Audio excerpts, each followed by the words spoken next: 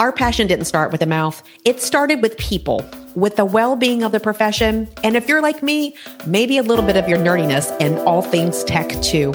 We all want to love what we do, but the truth is, burnout, people problems, and glass ceilings can keep us from doing what we set out to do.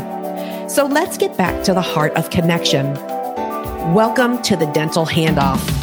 This show is about passing you the knowledge, the habits, the systems, and the strategies to lead your teams, lean on your tech, and listen to your gut while you take care of people and truly the overall health of our communities.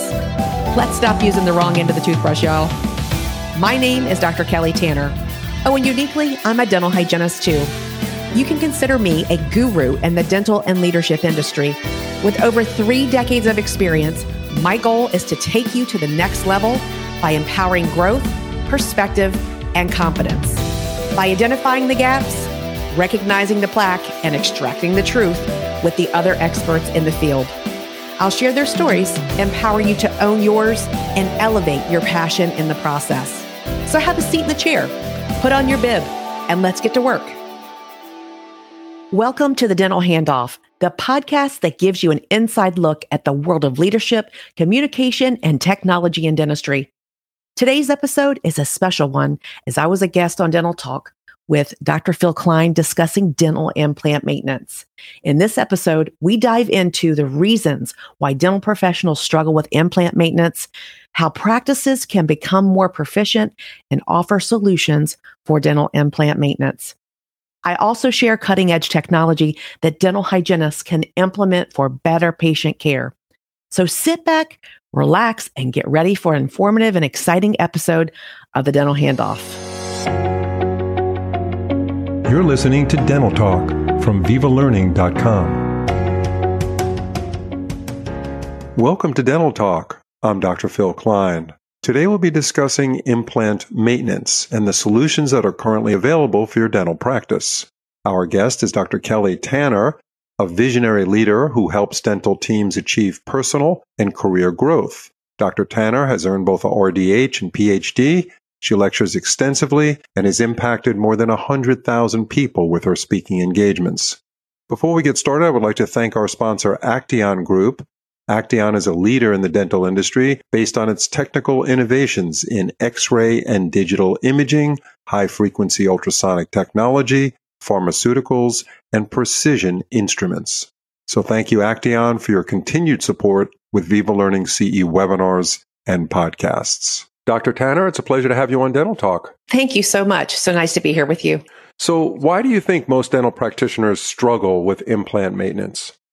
That's a great question. Many of them struggle because they don't feel confident how to approach the care of dental implants. I'll tell you, just among the dental hygiene community, we didn't know for years whether to touch them, probe them, let the doctor only look at them if it was going to burn our brains if we took an instrument to them. So just to feel confident in what it is that we should be doing and have a protocol set up around them. And then two, in that, to take those courses, to learn more about what the up and coming information is around how we should approach those, what the standardized protocols are, what they are not anymore. But I think really just knowing and feeling confident to jump into them to say, this is exactly what I know that we need to do when we see an implant. We need to know how long ago it was placed, what armamentarium that we need and what we require in our practice. And then what are our steps to success to continue that patient along this healthcare continuum? I mean, when you think about it, years and years ago, when implants first emerged, it wasn't a big deal, this whole topic of implant maintenance, because there weren't that many implants installed. But at a rate of 3 million implants a year, fast forward 10, 15 years, we're looking at a lot of implants that are out there. That number continues to grow. So it is a big deal now to make sure that these implants stay in the mouth.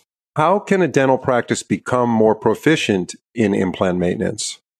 The implant maintenance itself, I think, again, as mentioned before, is about how to know how to proceed truly. Like when you have this, if then this, if this, what's the protocol in your practice. And it's that confidence that you're building from going to courses, keeping up with literature, the standard of care, what is available in your state to utilize in terms of like laser therapy for dental hygienists in certain states. Can they utilize that type of device to care for implants? And then just going out to say, okay, if this is the standard of care that we want for our patient, how then do you back into that as a practice? And again, to that long-term care solution for that patient. So it's knowing how to proceed, keeping up with what there is with hands-on workshops or whatever it is that not just doctor should go to, but also team members, hygienists, and also dental assistants, so they can all speak that same standardized language across the office. So isn't it important that the dental hygienist can identify implantitis, because they're the ones that are seeing the patient on the regular recall visits? They're not called recall anymore. What's the new word? Recare? It's preventive care. There's a lot of different terms for it. Even recall is like it's a bad car, so you're recalling it back. Yeah, right. That's why I knew. Yeah, I knew that went out of fashion a long time ago, but I always use terms that date me almost on every podcast. I hear you with that. Yeah, but it's hard to change when you're an old dog. What I'm saying is the dental hygienist is really going to be the one seeing the patient on these regular visits where they come back for hygiene appointments. So the training not only is in maintenance of it, but in identifying it. I think it all begins at the morning huddle. Personally, I think it goes with doing those chart reviews in the morning to ask Dr. X, this implant was placed however many months ago. Would you like for me? I plan to go ahead and probe this today. Would you want to come in to see the implant before probing, or what would that protocol be? Again, being comfortable in that protocol for what the office is doing, what everyone looks like, what they're looking for to, again, build that confidence for that long-term care. And then so in that morning huddle, it's planned for the day what is going to happen with that patient. So with periodontal disease, with periodontitis that can happen around the implant, it starts off sometimes as mucositis. And that's the part where I think, periodontitis is a little more straightforward because there's loss of bone. But what do we do when it doesn't look right? What do we do when it's puffy? And that's, I think, where we start getting cringy about how do I start with this and what do I do? And using the armamentarium that we have now in terms of Susan Wingrove's titanium scalers, which are amazing because you're using the same type of material on the, it's material compatible. And then you have one of my favorites are the Implant Protect tips from Acteon. I don't know if you guys have ever heard of those. They are the only pure titanium tip that's on the market.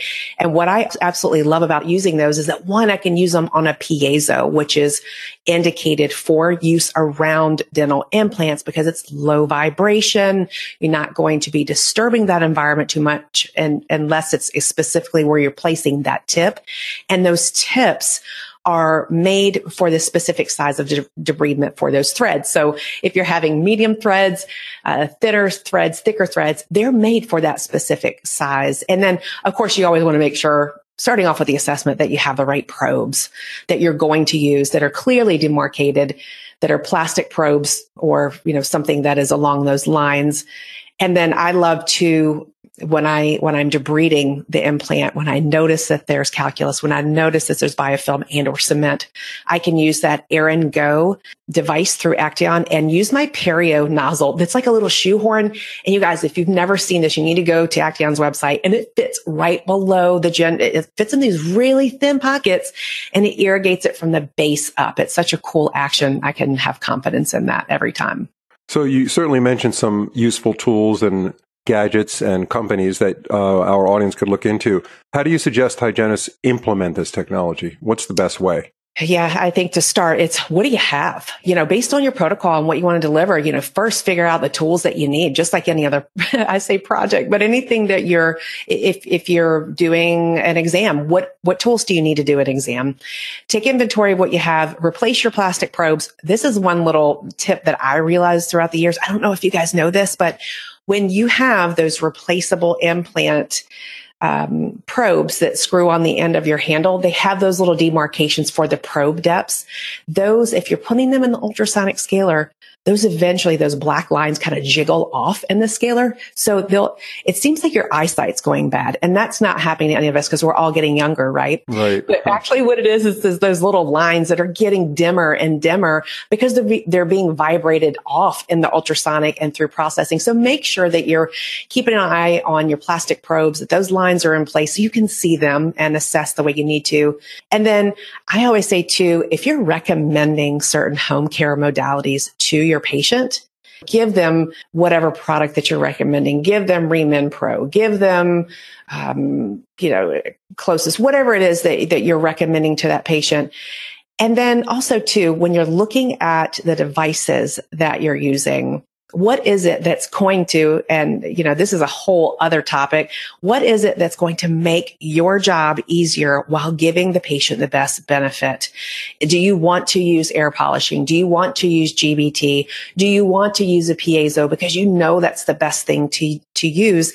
And are you set up for that? So take that inventory and back into what your protocol is specific to what you and doctor and team feel like is most appropriate. Yeah, and I guess they could reach out, our listeners who are interested in upgrading their systems to help address implantitis, reach out to the companies that manufacture these devices.